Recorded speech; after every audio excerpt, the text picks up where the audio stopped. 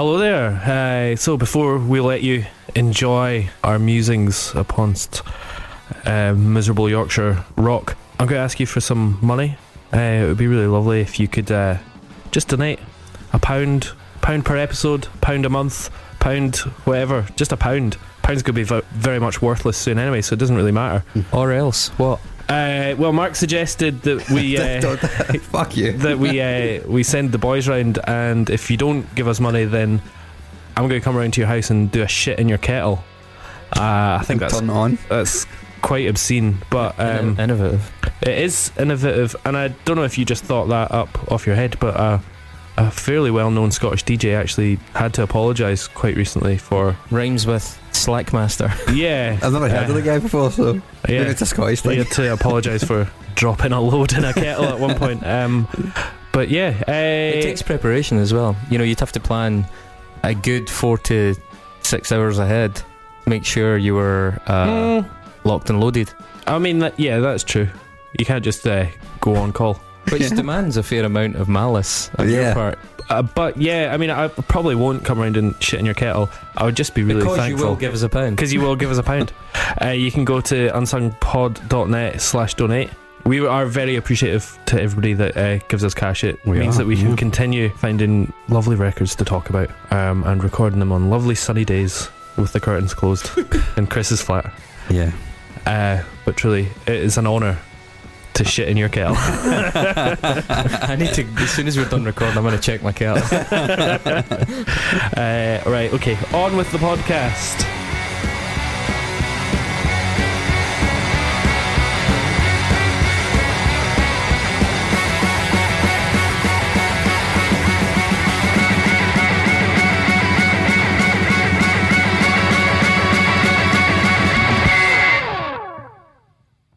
Dave, are you in a Ballykiss Angel t-shirt? I truly am, yeah. Legit merch from Fitzgerald's Bar in the town that they filmed Ballykiss Angel in. That's also an extremely British thing, much like this band. What? Oh, that Sunday night slot on BBC One, that was a classic. Like Heartbeat? That was ITV. Yeah. But no, but I just mean generally that kind of pitch. I mean, there was a whole slot of classics. There was Keeping Up Appearances, Ballykiss Angel, Keeping Up Appearances, Hamish Macbeth. I was talking about that all day. Monarch of the Glen. Last of Summer Wine. I mean, it's a bit more old school, but it's pure comedy. There's no drama in Last of Summer. Man, when Compo was rolling down the hill in that laughter, I used to be concerned. I mean, that was more action thriller rather than drama, but yeah. Action thriller. Imagine a John Woo remake. I'm fucking into that, by the way. Oh man, you should pitch that to John Woo. I mean, yeah, Last of the Summer Wine is a very Yorkshire thing, and we're going to be talking about a very Yorkshire thing later, actually. Segue. God damn. What a fucking segue, yeah. So much England in this fucking podcast today. I know. But not that much England. Bloody hell, mate. There's some American in it too. Fucking. Talking of England. Talking of England, it's been exciting Brexit news today, as ever. Apparently democracy was getting in the way of democracy, so we got rid of it. Yeah. It's interesting. I'm buzzing. As a politics graduate, I'm just like, none of this is supposed to happen. as a politics graduate, like, why do I work in an industry that's nothing to do with my qualification? Oh yes, I see. Of course. David's dad was messaging him before the podcast, a little bit outraged that why is your generation not setting fire to buses? Yeah, I know. And it's like, that's a fair point, Dad, but we did set up an online petition. It's had 600,000 signatures in 8 hours. That'll do it. Change is being made. I always watched that. When was the last time they tried that? That was 6.5 million. Yeah. To get another referendum. And 6.5 million debated the last one. 6.5 million signed it, and I think 9 people went to the debate. Yeah. Something like that. Brilliant. Can you imagine 6.5 million people descending on the House of Parliament? Yes, actually. That'd be amazing. I will say pretty soon I can imagine that, yes, given what happened today and the way things are going. Fucking floppy haired cunt. See, the thing is, I don't actually know who you mean, because there's so many. I know. It could be Trump, it's a blanket could be term. Boris Johnson, could be Jacob Rees-Mogg. Just a blanket term there. Could be the Queen. Yeah. I would say she's more tousle haired. Tousle haired cunt. Tousle haired cunt. Our son. What one? The pedo. Do you mean the pedo or the murderer? Sorry if you're allegedly. Yeah, I know. I'm sorry. I went to a dark place really quickly tonight, guys. Emotions are running high up in Scotland, though. On the bright side, Indy Rev 2 seems to be looming over the country like one of the spacecraft from Independence Day. Yeah, we come direct to you from outside the gates of Balmoral. Yeah, there was some angry people there today. But yeah, it was an eventful week for me. Tell me how. I went to the Edinburgh Festival, which happens once a year. So you were in England then? Yeah, exactly. I was in the English part of Scotland in Edinburgh. In fact, it's just the anything but Scotland part of Scotland at that time of year, which can be amazing. It's very fucking busy. There were points where I was walking down the main streets in Edinburgh, or I say walking in inverted commas. It was like when you're in a bar and you can't get to the bar to get served because it's so busy. Yeah, I couldn't move. Any movement is just because you're being carried by the crowd. I couldn't physically control the direction I was moving in at some points on a main street of a capital city. It was really, really odd. But I did see some pretty cool stuff. I saw a documentary film called Hail Satan, which I cannot recommend enough to anybody following the podcast. We've actually used a few of the links in the things like the Nexus, and we did a couple of bits about it in the black metal episode. It's about the Satanic Temple, which isn't about Satan really and isn't religious, but it's more of a sort of way to protest the creeping influence of the evangelicals in America. And my goodness, it's a really fucking good film. I really, really enjoyed it. I also saw a very morbid play about Joseph Mengele. Brilliant. Yeah, brilliant. I saw it it was nearly 30 degrees in Edinburgh, and I went to see a play about Joseph Mengele at noon. So, I mean, that's classic. Was it in a basement? It was in like a storage shed type thing. Okay. And I also went to a planetarium and watched kind of bespoke animations be projected to the album Dark Side of the Moon by Pink Floyd. Oh, lovely. I will be honest, I'd rather have gone to see Wish You Were Here, but it was sold out. Yeah. It's the better album. It's the unsung record, isn't it? But yeah, so I had a reasonably eventful weekend. I also had some really good food, but we don't have time for that because the world is burning, literally. How about you guys? Yeah, I went to see Soul Crush, courtesy of David here on Monday night. David let you go. Yeah, he let me go. David, can I go to a gig? I allowed it. I approved it. And it was pretty dreamy. It was good. Dreamy, they're like shoegaze band. So it was pretty dreamy. Really good sound actually, and fucking loud. Shoegaze tends to be a pretty loud genre, even though it's like deceptively gentle. It's like gentle played loud. Yeah, I mean, that seems to be a kind of feature. It's the overwhelming force of gentleness. Yeah.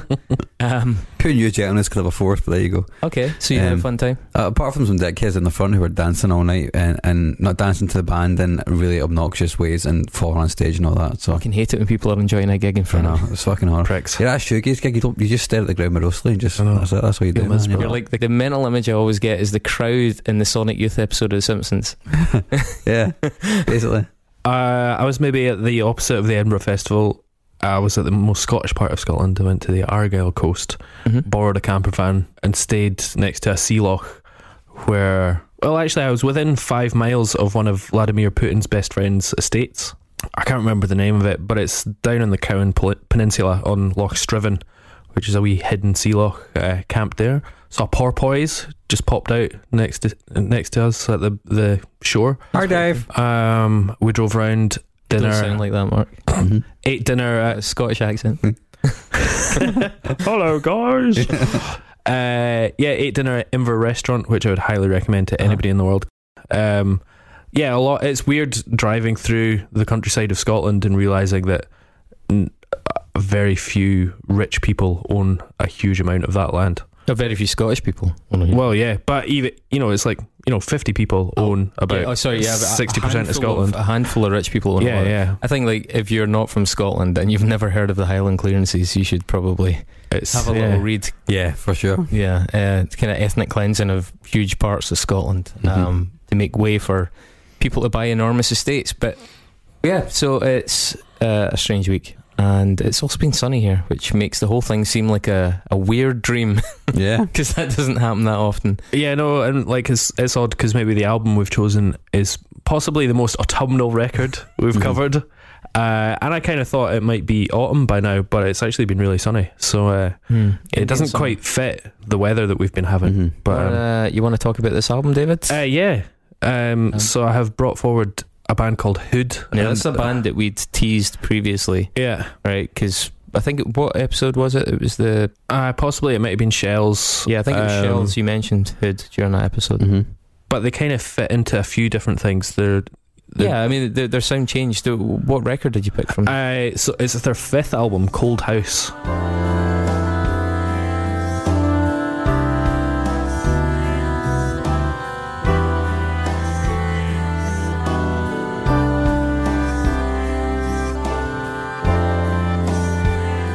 Which was released in 2001.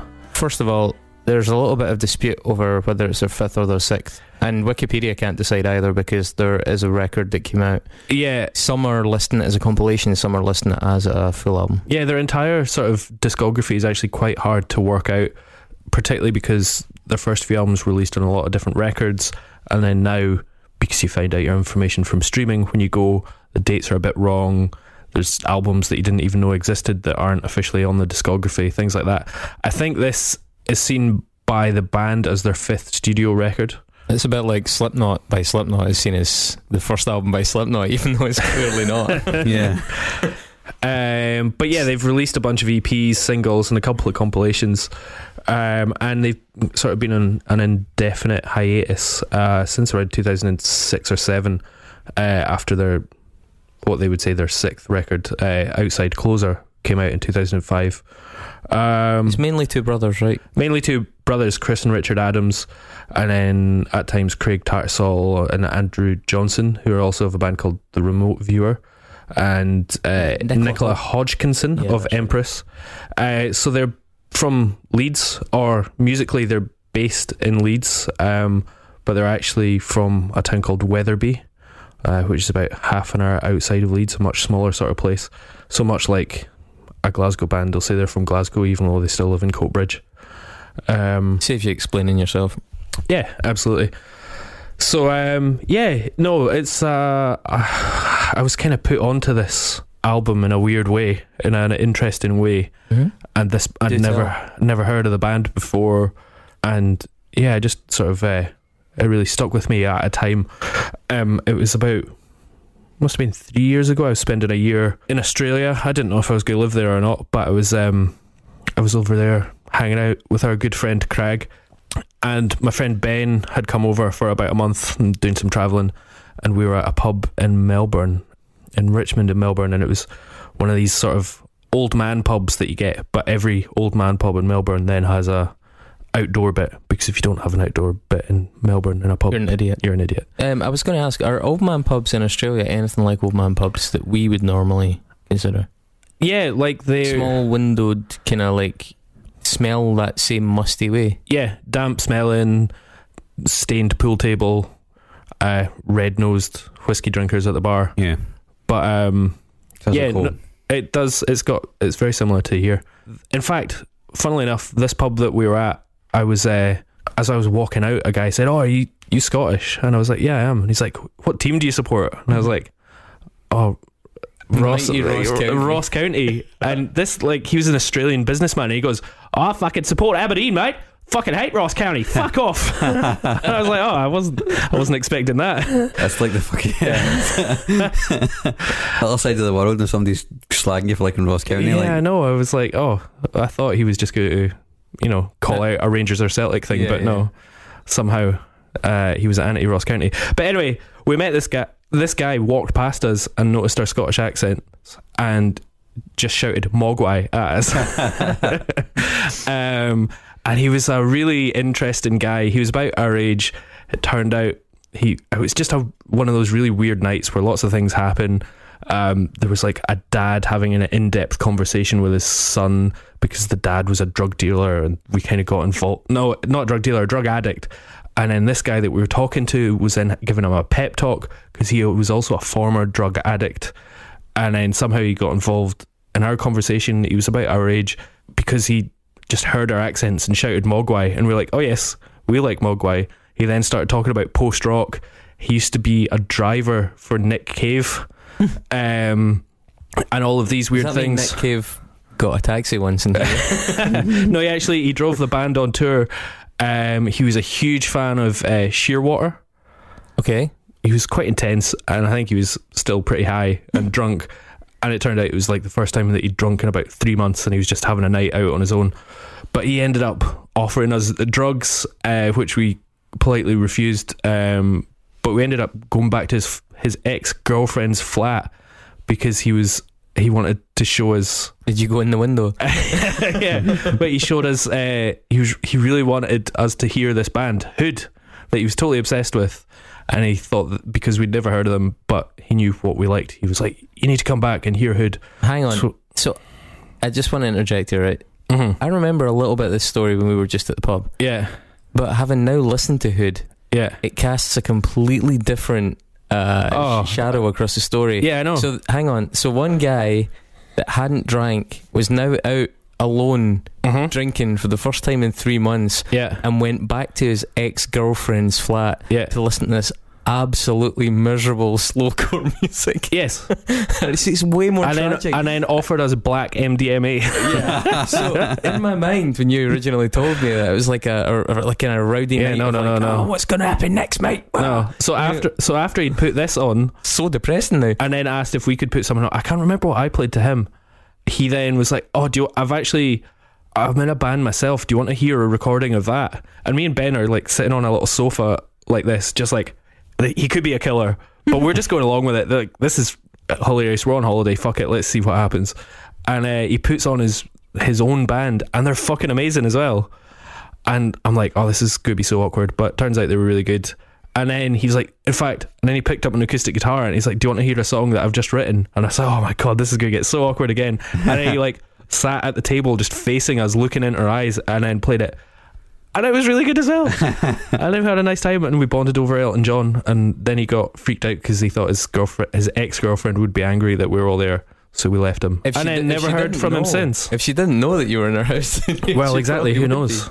So yeah, it was just an interesting tale of how an album and an artist entered my life. A good origin story there. Yeah, it's really weird. Yeah. But I enjoyed it.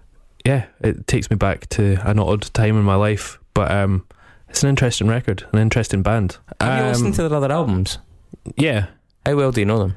A little bit. Like, I've gone through them.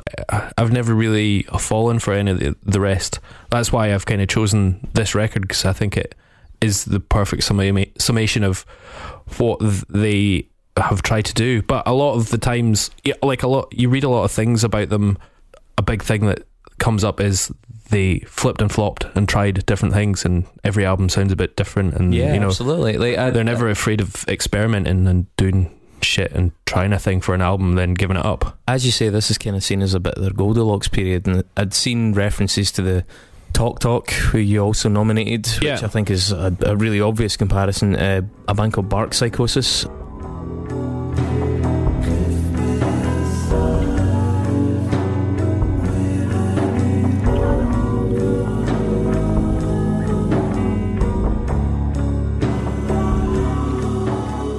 I think something like they formed in like 86 or something like that, and they had like 2 albums and a bunch of EPs, but it's sort of similar, a bit noisier. There's little bits of bands like Postal Service in it. And these people aren't your friends, inhaling thrills through $20 bills, and the tumblers are drained. Little comparisons to Tortoise, but what was kind of interesting was I went back to listen to the discography without any real concern of chronology, and it's wildly different at points. They had their first album, Cabled Linear Traction, was 1994. 94, yeah.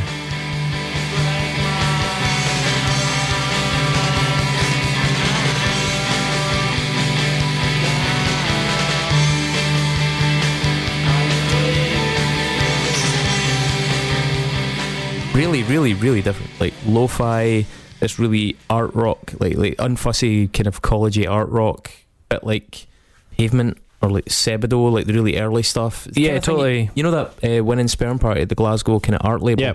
it's the kind of thing that you could have imagined on that. I mean, the tunes are pretty shit, to be There's fair, some of them are, some of them aren't. Like, there's a couple, like Untitled, which I think is track 3, and then A Bleak View of an Irrational Happy Time, which is track 5, sort of showcases like some of the dynamics they might move into and sample a little bit more.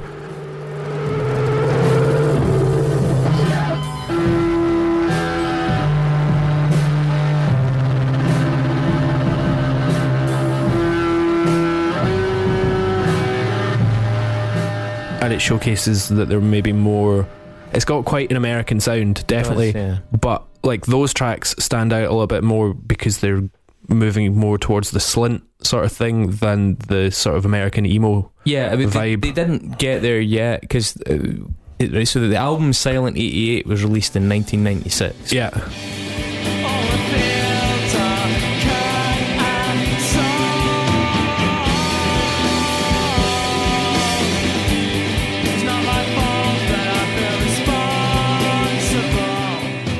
It continued that a little bit. It's a little bit less whimsical though. It's a bit more like a bit noisier, a bit more shoegazy stuff as well. Yeah, bit more. It feels a bit more focused. Again, though, I don't think the tunes on it weren't really. Yeah, there's not a lot of melody happening there. But they did have like their first moments of like little bits of electronica. There's a drum machine, I think, on the third track, and there's little hints of like electronic glitchiness and stuff later on. The recordings on it are they're so bad. Yeah, the recording standard is really bad. But it's interesting. There's like an entire genre of badly recorded indie that, you know, certain people seem to fucking love. Charming. Well, interestingly, the comparisons for this area of their career are like Sonic Youth and Early Pavement, who were also very poorly recorded. Well, yeah, exactly. For large parts of their back catalogue.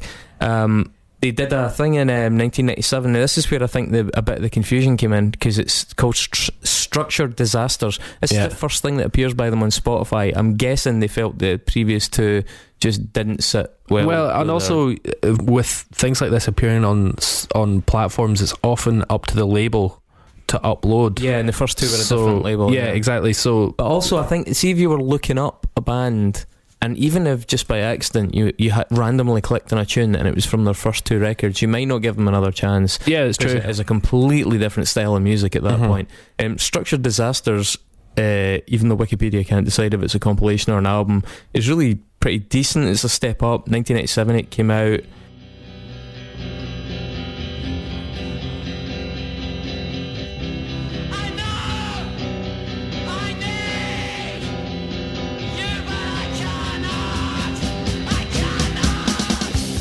It's a bit more experimental in places, and I think this is when the kind of slint thing starts to really kind of rear its head. You can hear that they've kind of been a little bit influenced. This is must have been because I think they played a few shows with Mogwai in the early days as well. That would make sense as well, because Mogwai, especially in the kind of 10 Rapid era, were like big into the slint thing and the Juno 44 kind of vibe. But then things really kind of started to change in 1998. It did an album called Rustic Houses, Forlorn Valleys.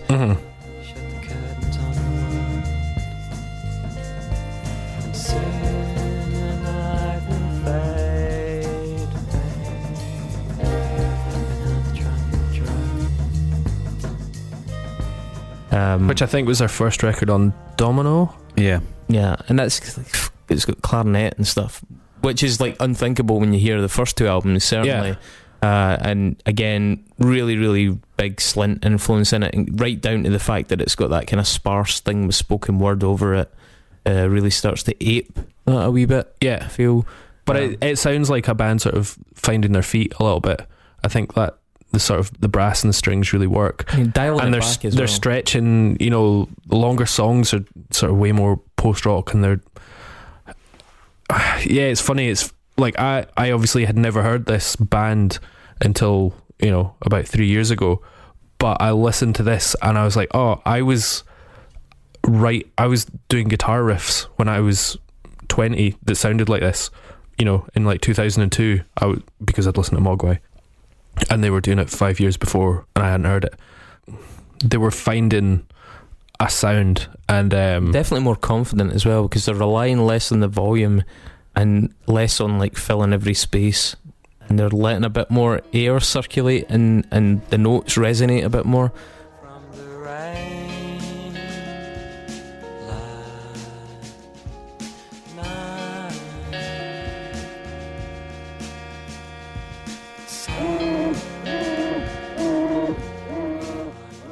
They kept that stripped back kind of trend continued into their next record, which I will be honest, I think I actually prefer the next record to the one we've chosen, called The Cycle of Days and Seasons from 1999, I think 1999.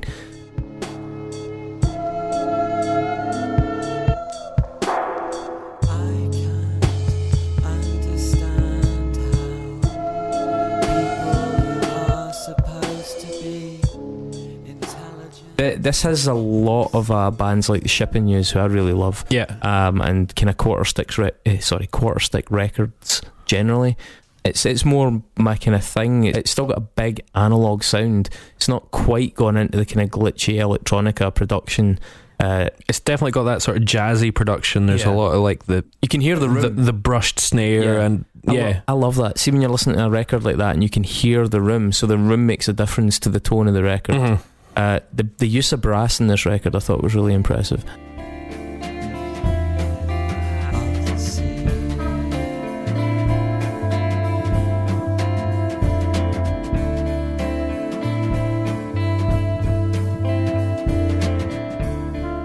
The brass swells. It's a really distinct warmth that comes from a low end brass that fills something up. Mm-hmm. I think it works really well in this.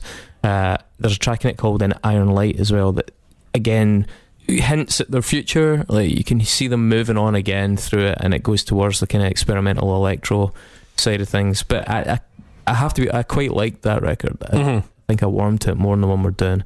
Then obviously Cold House came out 2001, and it got and got reviewed in this sort of the indie music press, but they were never a band that were doing big festivals or big tours or anything. But I think they had a sort of credibility in the English indie underground that, all the journalists knew of them, and the time that Cold House came out, it was getting a lot of comparisons to Radiohead and Kid A, because Radiohead were out there. I mean, that's really doing the electronic stuff. When we break the tracks down, that's definitely going to rear its head. Definitely, I think, like, what the fuck is it about England though? I mean, there are some bands and there's some styles and approaches to indie rock.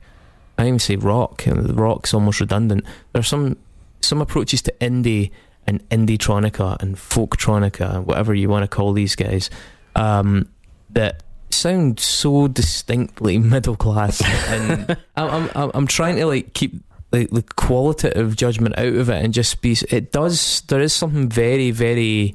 It's hard to explain. It's not like my folks wouldn't like it. It's not like radio music. They'd be like, "Oh, this is a bit weird." But there's something very inoffensive and subtle. Like it's so subtle. Like it's like bread. It's like there's the flavors are there, but they're very fucking mild. The tones are very, very pale. I just think it's like watching a desaturated image where you can still kind of tell that that's probably red and that's probably green, but everything is very. I just think it's something that England does very, very easily. I mean, even if you look at the biggest breakout indie bands like Coldplay are famous for being so that. There are so many famous bands that have broken out, especially from England. Way more, I would say, than from the States, where bands can almost not help being like a parody of themselves, like Nickelbacks and all those kind of bands. They end up being a cheesy joke because they're so overblown. Yeah. Whereas England does have this knack of doing. But that's something with the English psyche. I think it's like it's all to do with this like inward modesty that is then sort of parodied as well. There's a historical, cliched, stereotypical reservedness. Yeah, absolutely. It's like, it's unbecoming to overstate something or to be too forward. It does seem, I mean, perhaps it's our imagination, perhaps we're seeing what we want to see, but it does seem to manifest in this particularly specifically English brand of like understatedness in the indie scene especially, and stuff like this, where it feels very dilute. I'm not saying there's no melody. There certainly is melody, but it's often so mild and off, like the chords are so diluted and the approach and the delivery is so diluted that it fails to really grab you, and it leads to this glut of like indie filler, indie landfill, as they say, of just mild songs that were almost a good idea but were scared to really nail their colours to the mast. They were just a bit too non-committal. At this point's a good one. Like when I remember when I was at university, my degree, half my degree's in Scottish literature, and that was one thing that a lot of English people kept coming back to, just in art in general in England. It's like, well, you know, there's a lot of people from England to go to Glasgow Uni, right? And like that's one of the things. Like, it feels like there's a complete lack of cultural identity apart from the typical British identity, which is, as we know, is two completely separate things. I'm almost certainly reading too much into it and overstating it and trying to join things that probably don't match. But you know, Brexit to some extent represents, it's a very English phenomenon first and foremost, and it represents almost a culture getting fed up on not having a sense of identity and striving to be like, right, we need to differentiate ourselves. Absolutely, I totally agree. We need to finally do something ostentatious and maybe even self-destructive just to establish a sense of like stubborn outspokenness that all these other places have, you know. Well, the fact that the St George's flag, because it was taken over by the extreme right in the 70s and 80s, I think in no other country is the national flag tied to, you know, white supremacy or right wing stuff as it is in England. In Scotland, you can fly the Scottish flag, and I find that you're just, that's a good proud Scottish thing to do. Every American in America flies the Stars and Stripes. You see, you know, any flag in any country in Europe, and you just go, oh, cool, that's just their flag. Whereas you see the English flag in England, you go, oh, probably racist. Which it must be weird for somebody that wants to be proud to be English and they're not racist, you know, so it must be an interesting contradiction and, you know, to come to terms with. It's interesting, because at least weird. Yeah, it's weird. I don't know, man. It's hard to appreciate because obviously the three of us are Scottish, and it feels like our national identity is often defined by what we're not as much as what we are. But you know, English identity sometimes seems really hard to pinpoint, and it seems like sometimes the bands struggle to pinpoint it as well, and as a result it just seems to, over the piece, clearly on a case by case basis, this is almost imperceptible, but when you observe the trends over the years, you can't surely say that England hasn't got a disproportionate number of incredibly bland indie bands to its name. That obviously the thrust is here. I find a lot of Hood really quite bland. I think it's something, I'm not saying it's without merit, but I think it's something that England specifically could only have produced to this extent. I see what you're getting at, but maybe it's just because I've spent more time with this record, but obviously I obviously got pulled in straight away.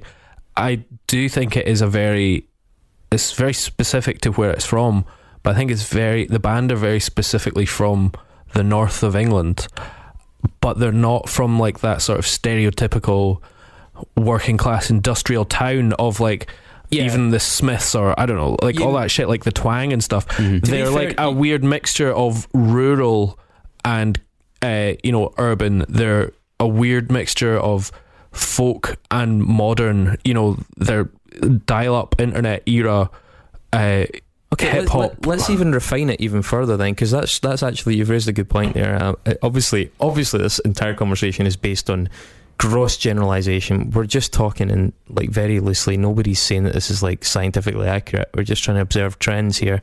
But yeah, you're right. There are certainly areas of England as well that are vastly different from each other. What this probably sounds more like, and I think you kind of hinted at the kind of Oxfordshire thing, this sounds more like that kind of middle England like thing, you know, like less like, you know, Liverpool, Manchester have got some very vibrant and very working class musical traditions, Newcastle as well, Birmingham especially, metal, grindcore, all that kind of stuff. Like England has done some musical genres very, very, very well. I mean, they created heavy metal, so you know, they've done quite well. Like Bristol has done some amazing things with electronic music.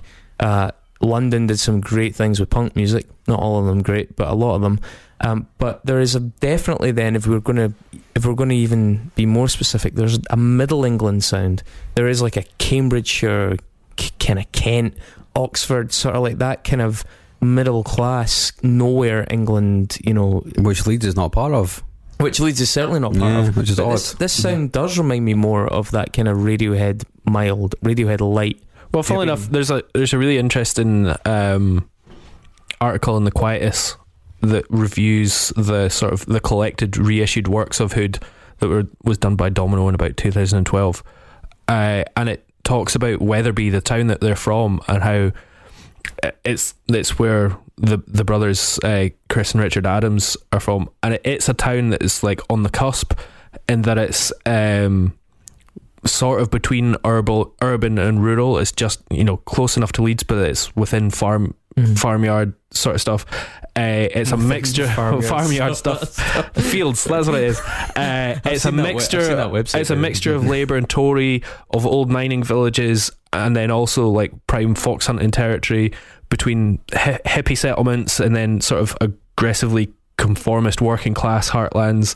It's between the sort of Bradford estates of like almost entirely Asian populations up against mainly rural areas where it's pretty much all white. It's like a area that is very much in between many things, and you can get that sense from the band and from this record. It's a band that are in between many things, and that's what I really get from it. And I it's not a blandness that I get from it at all. I get a subtlety, and I get a really nice sort of atmosphere from this record, and I think it's the most autumnal record I've ever heard. They're the most autumnal band I've ever heard. They sound like, I don't know, like light filtered through orange leaves and frost on pylons and stuff like that. I feel like they sound like a nice seeded loaf. Hey, there's nothing wrong with a nice seeded loaf. A good melted butter. Weirdly, just not to, I don't want to labour this, but my last word on the subject at least, I thought like when PJ Harvey did Let England Shake, there was something really telling about the album, because I felt, as much as it was lauded as a critical success and all this kind of shit that it got from Mercury and stuff like that, what I took away from that album was that it was really struggling for a sense of identity. It was like, okay, she is doing all these songs that are meant to reflect different parts of a national identity. The best song in the album is clearly about the war, going back to the war, and beyond that, like, the fuck is this album actually adding to my impressions of England? It seemed like it was really reaching for stuff at points, and I didn't actually think it was nearly as successful as capturing or distilling any sort of really strong national identity at all. Yeah. And I think that it just, I don't know. I mean, we're probably pissing off every English person that's listening to this show. No, but like maybe some of the best English records are ones that capture that who are we rather than this is what we are. I think the best ones capture who are we, and I don't mean England the big we, I mean like the small we, like the Black Sabbaths in Birmingham, the Judas Priests in Birmingham, or the Mancunian ones, the working class ones, the Oasis ones, or like the punk bands from like the south of London. The ones that focus on their small local tangible identities are way more effective than these broad sort of stroke English inverted commas bands like Coldplay, who are just the most resounding example of this mediocre indie stuff. It's not bad, it's just not good. It's just, well, Mark, do you think Hood sound like Coldplay? I don't think so. I think this record definitely has echoes of Kid A though. Yeah. And yeah, well, I think it came out just before it. Is that not right? This record came out just after Kid A. Just after. The year after Kid A. Yeah. Also got some Portishead vibes from it, just in the kind of trip hoppiness of it, but we'll talk about that, I guess. Yeah, definitely. I mean, like to be complete, is the very quickly Outside Closer, which came in 2005 after this, was an interesting continuation of this. It reminds me of a diluted version of the Belgian band Deus. I don't know if you ever heard Deus.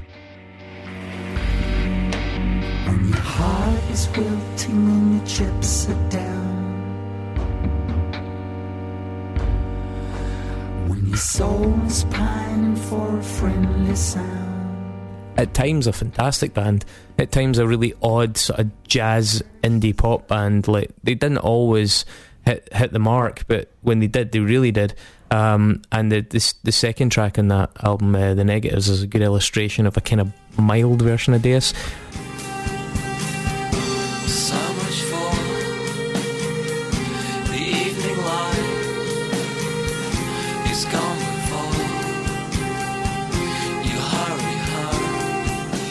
It's interesting. It's like the production is much clearer, and for me, it's a continuation of Cold House, but it takes away that sort of graininess that I really liked before, and the sort of the gravelly sounds. It's just been cleaned up, and also the vocals are a bit higher up in the mix. Yeah, and it sounds, I don't know, sounds way more badly drawn boy than Don Caballero. I think there's a sense of them going for something a bit more commercial. Yeah, very slightly. But then, I mean, yeah, they were never a band that actually took on the mainstream. But I think they were maybe with this record just testing what they could do. But there's tracks on that record that have big hooks, and then they're like, nah, fuck it, we're not actually going to do that. See, there's a track in this called Any Hopeful Thoughts Arrive. It's the third track in the album, and it really exemplifies something that puzzles me about this band, and certainly about the Outside Closer album specifically. Mm-hmm. These could be the last words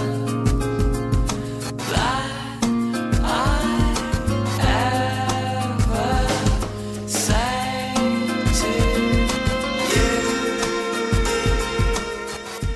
to you. The songs are so inoffensive, and on this album more so than the two prior, that what I couldn't really understand was the writing process. Okay, mm-hmm. These songs are so mild. I cannot imagine being moved enough to write the melodies down on that album. I can't imagine jumping out of my seat to go and record a riff or a hook that just popped into my head, when the hooks and the riffs are so diluted and so like subtly done. There's nothing that jumps in my head like, oh my god, that's a great bit. And it kind of seems like these albums exist only really by the virtue of someone taking the time to make it exist, but it's not really clear why it has to exist. Like, it doesn't really feel like the songs have a strong enough melodic or emotional content to justify somebody feeling artistically compelled to go and jot them down. It feels more to me like someone was like, we're in a band, we need to record some songs, let's get in a room and work some stuff together. And they do that, they tick the boxes, they have an album that's done properly. I just don't know why. And this album, Outside Closer, really sort of underscored the kind of pointlessness, I feel, of some of that music.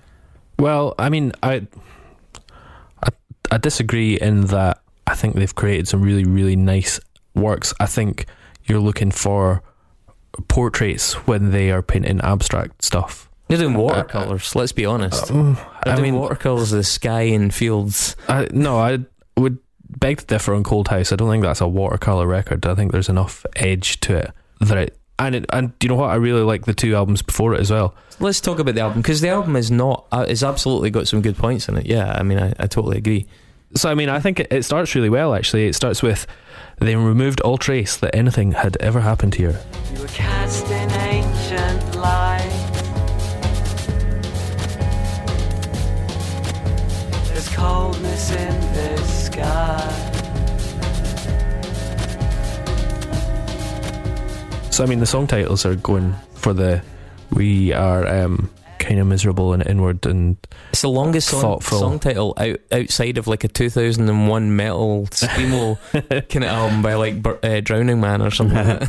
But you like some of this, you mentioned Kiddie. Yeah. The drum intro, the first minute of this is really Kiddie, a chopped up beat sort of thing. Yeah. But there's something, I don't know, there's something about the overall band that I might normally hate, but I totally don't, because they've got a modesty about them that, like, they're not very English. Yeah, but I like it.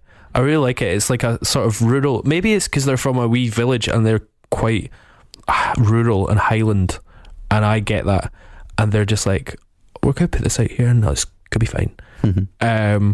I love it. I love this.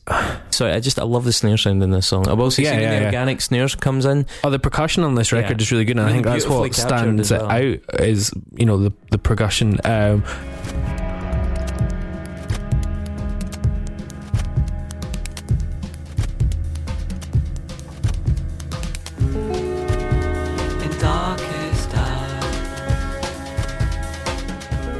It's also interesting that they started working with Doseone and with Y as well, two leaders of the Anticon label in LA, and they come in and the kind of when Anticon was starting to wind down around about this time as well. So yeah, it's interesting that.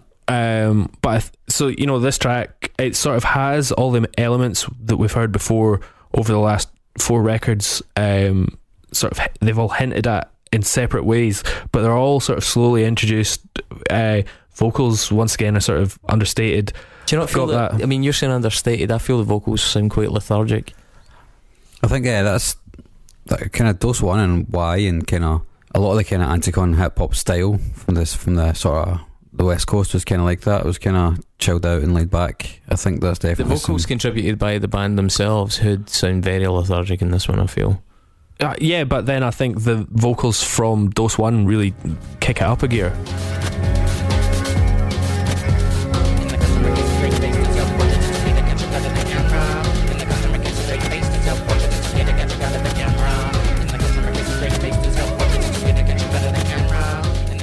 And I think it really works. And I just think they just build textures. You've got the brass and you've got the strings and you've got the cello's nice. The cello's really nice. Where before on previous records the guitars sounded like they were sort of probing and trying to work out what they did. Here they're like sort of pared back a little bit and they're just doing exactly, we're going to fill in that texture and it's going to be a really nice sort of lush bit. And then you've got little sort of atonal clatterings around the pans. I just think it builds up really well and it's really well produced, and it's like, oh, this is everything this band could have been. They've hinted at on different records and they've taken all the best bits of it and done it here, and then it sort of unwinds and it's got this sort of uneasy effect that brings the record personality. I don't know. I think it's a really, really interesting opener. You show no emotion at all. Way more sort of straight up glitchy hip hop beat. It's got a wee kind of Korg voca beat drum happening.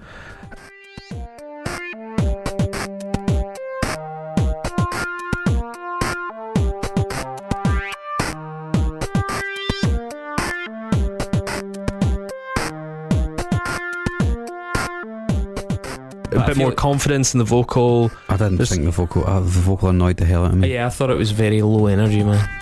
Just to cast away the ghost, or to have the time again. You said hold on to dreams, yeah, but I know you. I like the panning, by the way. The vocal panning in this song, I will say, worked well, because although I thought the vocal was quite downbeat, the way it shifted about in the stereo was pretty interesting, because it helped distinguish the different lines. Certainly I like the guitar interplay in this song. Do you know what's also interesting is when you talk about the vocals, normally in vocals like this, when the singer can't sing, I fucking hate it, but with this band I totally get over it and it works for me. I don't know why, and maybe it's just because it's all part of the sound and the atmosphere and the feeling, rather than picking out particular things. See, I like a lot of like things like slowcore and stuff that's quite unfussy, like Codeine as well. Like Codeine, the singer, was not a particularly great singer, but I feel like, I don't know, they just had a stronger sense. I really like the lyrics though. The lyrics are great. I mean, they're introspective and it's like a middle class Englishman going, oh shit, there's not much point in life. It would be nice if you liked me a little bit. It is cold, isn't it? But like I heard the phone ring so late at night that I thought someone had died. Someone had died. Like, that's like a darkly comic. I really like that. That's a very English lyric. Yeah, a very Northern English sort of dark humour. A little bit of Morrissey there. Yeah, totally. I like some of the synth sounds in it. Yeah, they're sort of kind of winding in and out of each other. And the horns kind of jazzy, which also quite like too. Track 3, Branches Bare, is like a really sort of slow and tender one. I felt the night away. We'd found dried leaves pressed in. So that reminds me of bands that started heavier and then slowed down. I think in that song you can hear that this started as a much noisier project and then pulled everything back. I like it. It's like a sort of rumination. The lyrics get weirder. That bass line just sort of repeats itself. It doesn't really build, it just sort of repeats and repeats. And the lyrics in this are really interesting. Like, we spit in the pond to give the fish something to pray to. Sometimes the sunset doesn't want to be photographed. How a deer knows a dork in the thrift store hat. I mean, I don't know what that means, but I like it. It's fucking weird. If Biffy Clyro wrote that, we'd be giving them pelters. Fuck it. Then I did. Enemy of Time's a sort of another autumnal rumination about loneliness. I have an issue about with time. this. I have an issue with this, right? I think we can all surely agree that at this point in this album, it needed a change of pace. The seasons change. Oh, we should leave this place now.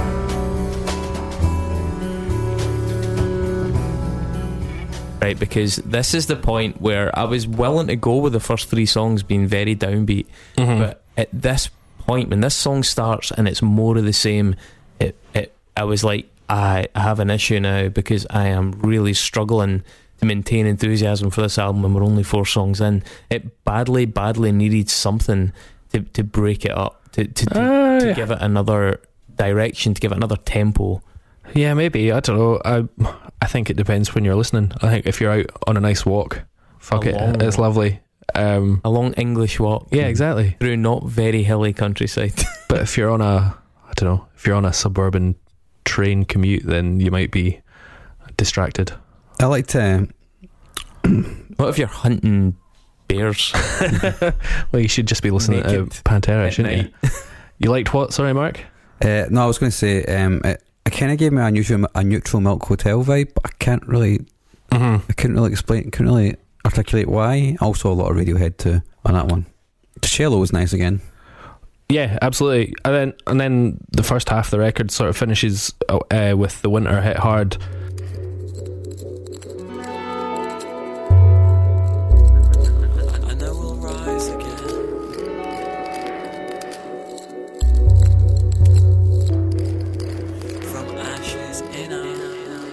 And this is a sort of big building instrumental, and I think on another record it would be a filler track, but on this it actually feels like a sort of centerpiece, because you've got the ambient noise getting louder and louder and the percussion taking center stage. Do you think this track could maybe come in a track earlier? I would rather have seen this track a track earlier, because even though it's actually a step down, it works in that it's just something, as it's a landmark. Have you ever heard of the genre lowercase? It's where people take almost imperceptible noises, like in between noises, and amplify them until they become musical noises in and of themselves. So like I don't know what's a good example to give you, but like transistor noises, like minute little tones that are then captured. It's actually really hard to capture them, obviously, because even just the background hum and stuff can get in the way. The subtlety of the percussive glitches in this one, I think, is really, really interesting, in the way that they're then turned into a feature of the music. It's maybe the best track on it, ironically. And I wish they'd done more with it, because if you're going to be a bear, be a grizzly, and by contrast, if you're going to do low slowcore stuff, really lean into it, and I like the way they lean into it in this one. I do think that the vocals in this one don't do the song any favours, but the instrumentation, I think, is really, really good. It reminded me of DJ Shadow a little bit.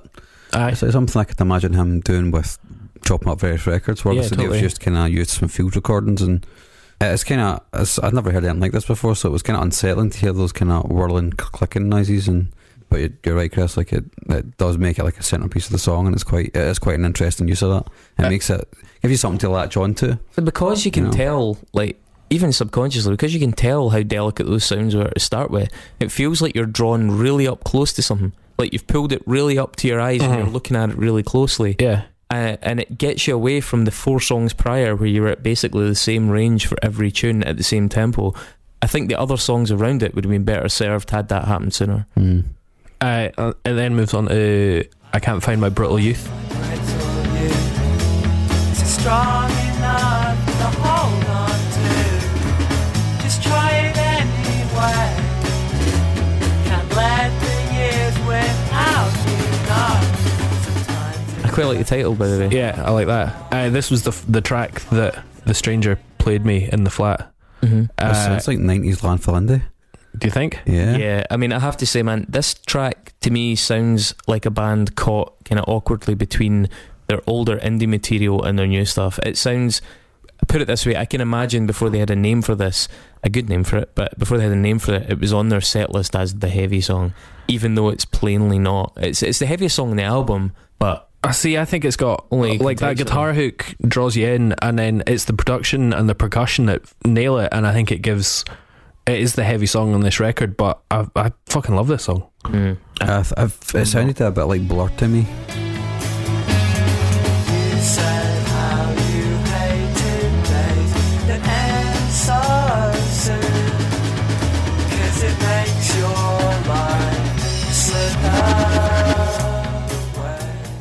I mean, I don't mind Blur, but I don't know, there's just something about it. It had the electronica outro was pretty cool. Yeah, I liked that. I thought it was a really nice touch. It was kind of just about pulled it back for me, but yeah, just sounded like generic 90s indie to me. Interesting. This is what we do is sellouts. When distant sun is lost, I walked alone but with you.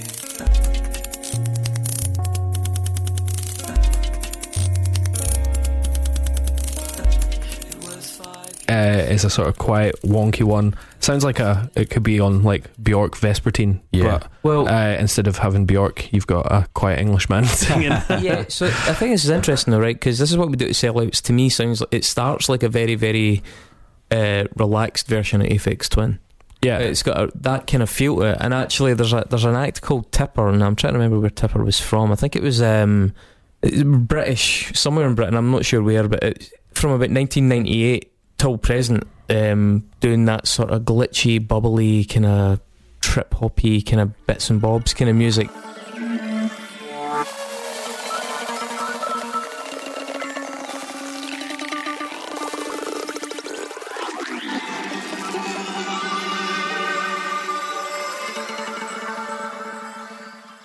You know, there's moments in this album as well where it sounds a little bit like the instrumentation has been hinting towards bands like Fortet. Mm-hmm. But when they come in with the vocals, almost undoes it. I can't tell if actually maybe some of this stuff would be better if it had less vocal over it, because I feel the vocal really sort of makes it more generic, and the instrumentation that at times is quite interesting. It's cut like I'm referencing some pretty good acts here that I think it reminds me of, but then there tends to come in this voice that just sort of drags it all down into like this landfill territory. Yeah, I'm starting to switch off by this point, I've got to be honest, man. No, that's fair. I mean, I think the river curls around the town is then a sort of weird backward soundscape.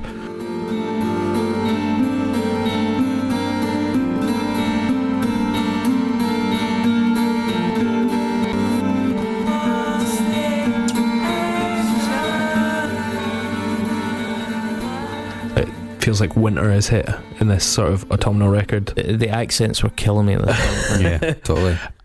Lines Low at the Frozen Ground has got that sort of much gentler jazz thing that maybe you appreciated from the record before. That this place is in this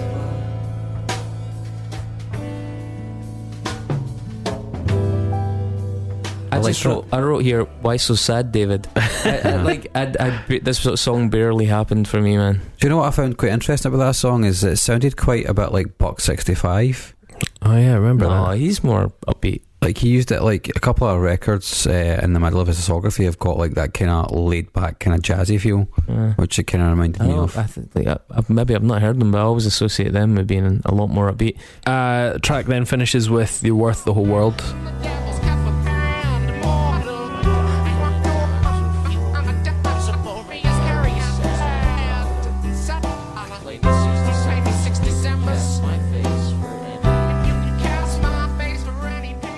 Which is it's a good closer. It's got sort of everything. It's back in the percussion. It's got all the guest vocals. It's more slinty. It's got that kind of layered vocal thing happening. I like that. Yeah, and it's got that sort of glitchy rap from the guests. Yeah, great track. It's interesting that neither of you took to this record as much as I thought you might. I did try, honestly. Yeah. I did approach it. Maybe I should have given you it in November. Maybe. Like, genuinely... maybe you're just too happy-go-lucky right now. Maybe I'm still too young and full of life. Yeah, it could be. But it's interesting that such a vibrant, happy young man as myself is also so taken by such a miserable To be fair, record. man, you did nominate Talk Talk. Yeah, that's true. I don't know. There's just something about this band that are interesting in they try so many different things and they never shout about it. They're just like in the Certainly background. never shout about it. Well, yeah, but I that's almost wish fine. they did. I mean, maybe I just I go from one extreme to the other, don't I? You do. I'm not a man of You nominated fucking Corn. but I just really appreciate it in its sort of paints pictures of a Watercolour pictures. watercolor autumnal English landscape. I don't know. It's pure Turner, isn't it? It's I don't know.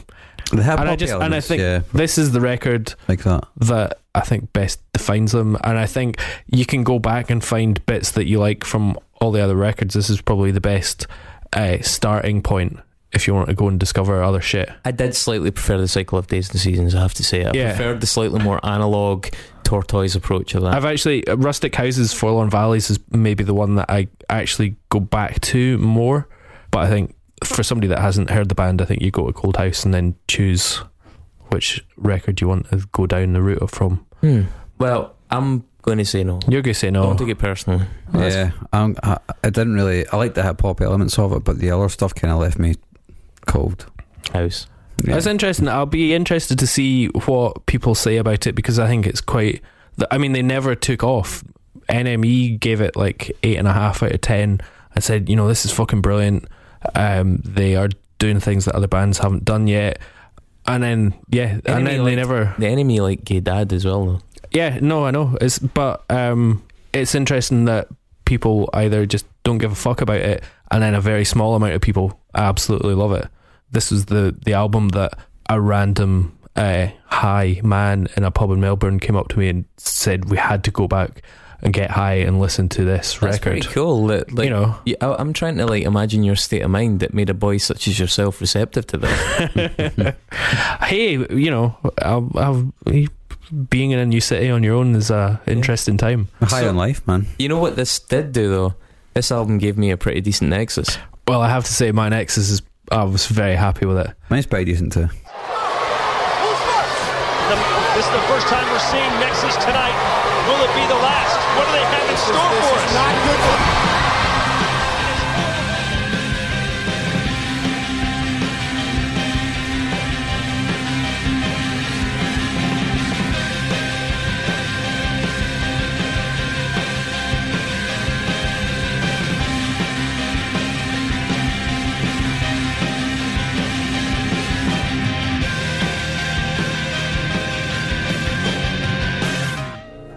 Why am I here? You're in the Nexus. This is the Nexus. For you, this is what you want.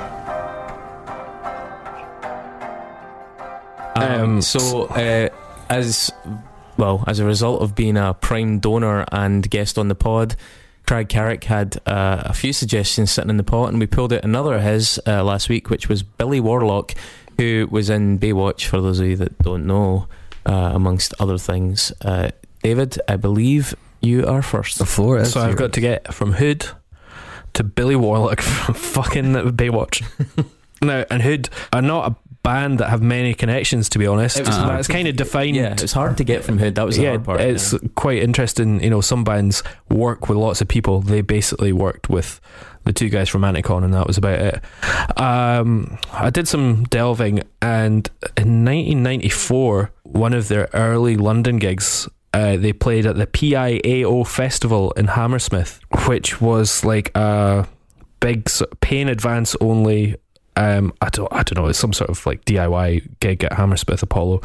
Bands like Heavenly, Prolapse, Sister George, lots of weird English indie bands played. Hood played, and basically the biggest band that played that show was Gorky Zygotic Monkey. Oh yeah, a favourite of John Peel. Welsh is fucking anything. Blitz, load of shit, and headed by the vocalist and keyboard Euros Childs, which is a really excellent name. Euros Childs at one point formed a duo called Johnny with Norman Blake from Teenage Fan Club. This is about 10 years ago. they released an album in 2011 called Johnny. I have no idea if that was good or not. Teenage Fan Club were, of course, of this parish, were famously touted as the second best band in the world by Liam Gallagher. Oasis obviously being the first. Yeah. So, you know, Big up the fannies. Big up the fannies. Liam Gallagher, I was looking at his Wikipedia and his controversies. At one point, he was banned from Cathay Pacific Airlines, the Hong Kong Airlines, for punching a passenger or something like that. But he also had a drunken fight with Paul Gascoigne in the Groucho Club. Yes. And set off a fire extinguisher in Gascoigne's face. that was in 2006. That wasn't even in like peak 90s. Is that like that was post Moet Gascoigne? It must have been, yeah. So I mean, Paul Gascoigne, he's a character. He's a character. Now, at one point, he signed for Lazio in Italy. And had a really exciting time. Like, it was total. There's like an amazing documentary done by, what's his name? The guy that did Football Italia, of Gaza at Lazio, and he's just an absolute fucking numpty. It's a fucking mad team. It was a mad team as well, by the way, Lazio, man. Because like the far right, the ultras, fascist as fuck. Yeah. Man. So he was like a big star. He was going through injuries and he had personal problems, but you know, Lazio paid a lot of money for him. He was eventually spent a lot of that time injured before he then signed for Rangers. Family from Lazio. Oh, really? Found this out. He was well received by the club's fans, but not by the club's owner, Sergio Cragnotti, who was like a famous rich Italian guy, because he resented Gaza after Gascoigne greeted him by saying "Tua figlia grande tette," which roughly translated as "Your daughter has big tits," and that's what he said to his new boss, the head of Lazio. Classic Gaza. So Sergio Cragnotti, didn't even one have of the a most daughter, he was talking about his life. is like this one of the most sort of high profile and wealthy business figures in Italy, best known for being head of Lazio, best known for being raging at Gaza. but he's also the head of food conglomerate Sirio, which at one point acquired Del Monte Foods International. You're somehow getting further away from America. No. You just wait for this leap. I was so proud of this. I was like, how am I going to get from Del Monte to Billy Warlock from Baywatch? Oh, it'll be this David Hasselhoff frozen smoothie introduced by Del Monte. So here is a video of Del Monte sponsored David Hasselhoff frozen smoothie figure. It looks like him as well. That's amazing. So at one point, Del Monte officially released a smoothie in the shape of David Hasselhoff. That is wild. And he's kind of brandishing it like an effigy. Yeah. It looks a bit like frozen blood. And you'll see that this is official because at the beginning it's got the Del Monte brandy. And then obviously from Hasselhoff we go to Baywatch to Billy Warlock. David, that jump alone was exceptional. Thanks very much. Yeah. Okay, sorry, I've just seen that Del Monte iced refreshment turned David Hasselhoff into a Hofsicle to celebrate National Ice Cream Week. My goodness. Sorry, carry on. In 1997, Melody Maker, the late music magazine that was sort of a rival cousin to NME, ran an article which claimed that following a hood show, the singer Michael Stipe of the band R.E.M. ran backstage to congratulate the band on a wonderful performance. For the record, the band said that never happened, but Melody Maker ran an article about this. Curious fact, sorry it's an early tangent, but you know the R.E.M. album Green? Mm-hmm. You know, it's got an orange cover. Mm-hmm. Mm-hmm. The point is, if you stare at the cover for like 15 to 20 seconds and close your eyes, you see the cover in reverse, which is green. Wow. There you go.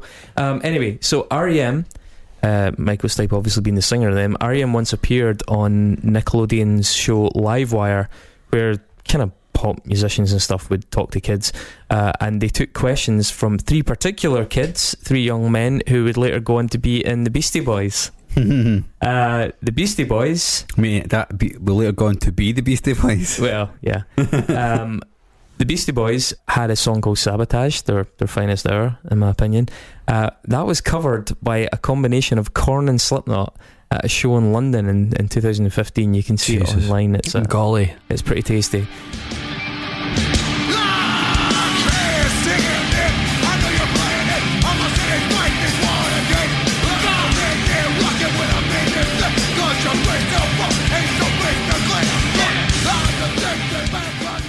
Slipknot, who are making another appearance on this show today. To accompany the Iowa and Volume 3 albums, Slipknot had their masks designed for tours specially by a fella known as Screaming Mad George.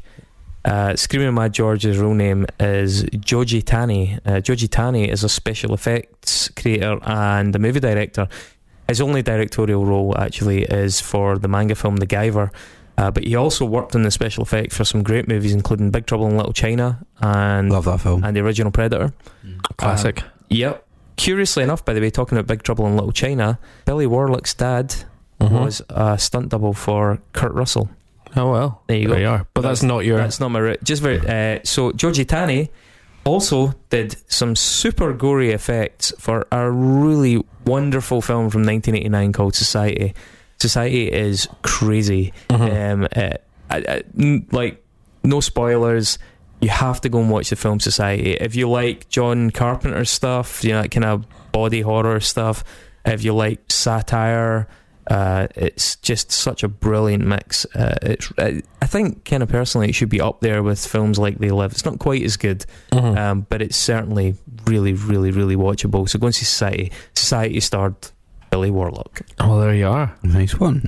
Okay, so Cold House were on Domino Records, as we've already mentioned. Domino Records, home to many artists, many influential artists as well. I would hope so. It's a record label. Yep. Pavement was one great of those. Great pizzas as well. Yeah. Not actually. No. I don't know. Much more. I can't eat them because they're not vegan, because the powder on them is milk, I think. Not great. They're completely different taste in America as well, which is bizarre. Anyway, Pavement were on Domino, whose founding member, lead dude, whatever, Steve Malkmus, contributed quite a lot to the film soundtrack I'm Not There, which was a Bob Dylan pseudo biopic thing, which is actually a really good film. I don't know if you've seen it, directed by Todd Haynes. It's kind of, you have Christian Bale, Kate Blanchett, Richard Gere and Heath Ledger, all as different versions of Bob Dylan. So I prefer Todd Haynes when he's grappling with paedophilia. Oh, well, there you go. Like I said, one of the people in that film was Christian Bale. Christian Bale starred in the film Public Enemies with one Mr. Johnny Depp. And Johnny Depp got his sort of fame from 21 Jump Street, which had a guest appearance by one Mr. Billy Warlock in the episode Come From the Shadows in 1989. Billy Warlock must have been quite young then. He's younger than Johnny Depp, isn't he? He is 58 years old. Fuck me. Okay, I take that back. They're about the same age, aren't they? Yeah, more or less. Yeah. Well, Johnny Depp's 56, but the same age. Yeah. Okay. Yeah, he retired from acting in 2011. That's been a while. Yeah. Okay. Job done. Well, it's been a treat. Done. I think you should go and listen to this album if you haven't, and then make your own mind up. And if you're feeling miserable and like autumnal walks on your own, you might like it. You may discover something that you love, much like David did, and that is truly a wonderful thing. Truly. What are we doing next week, guys? I think we need a little change of pace. I think it's about time we did a wee mixtape for folks. A wee mixtape. We had a few options, but I really liked the one that Mark suggested midweek. So that was basically, we're going to do, it's the Red Menace, right? The Red Menace mixtape. Now, given all this chat, especially in the American election as it looms, but also inspired by my dad a little bit. Dave's dad. Why are we not out there setting fire to buses? We are going to do a mixtape, which is our favourite lefty affiliated bands, especially the kind of more radical left affiliated bands. I mean, predominantly. But will we? I think what we'll maybe try and do is we'll each bring an album we'll each absolutely as mixtapes are, we'll each bring a crash record. We're all bringing crash records and just a lefty record of our choice and fight to the death, but then we'll have a little bit of a blether about lefty music in general. Absolutely. And then the week after we'll be doing right wing music. What What? No, I'm joking. Obviously not. Tories don't do good bands. During the course of the mixtape, actually, I was going to say, can we think of any we should good right-wing bands? We'll try and think of actually decent right-wing bands. They don't need to be extreme black metal. Yeah, they don't need to be Bathory right-wing. Not Bathory, Burzum right-wing, but they could be like John Major right-wing. Eagles of death metal. Yeah, centre right. Yeah, we'll talk about this. Anyway, I'm looking forward to it. Should be fun, yeah. Can finally use my degree. Yes. Hey, for no money, Mum. All right, bye. Bye.